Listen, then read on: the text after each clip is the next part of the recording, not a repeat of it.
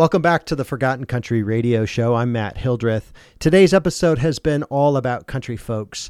So we've been playing older country songs that might have been forgotten over the last couple of years, and newer, independent, or alternative country songs that haven't really gotten the attention they deserve.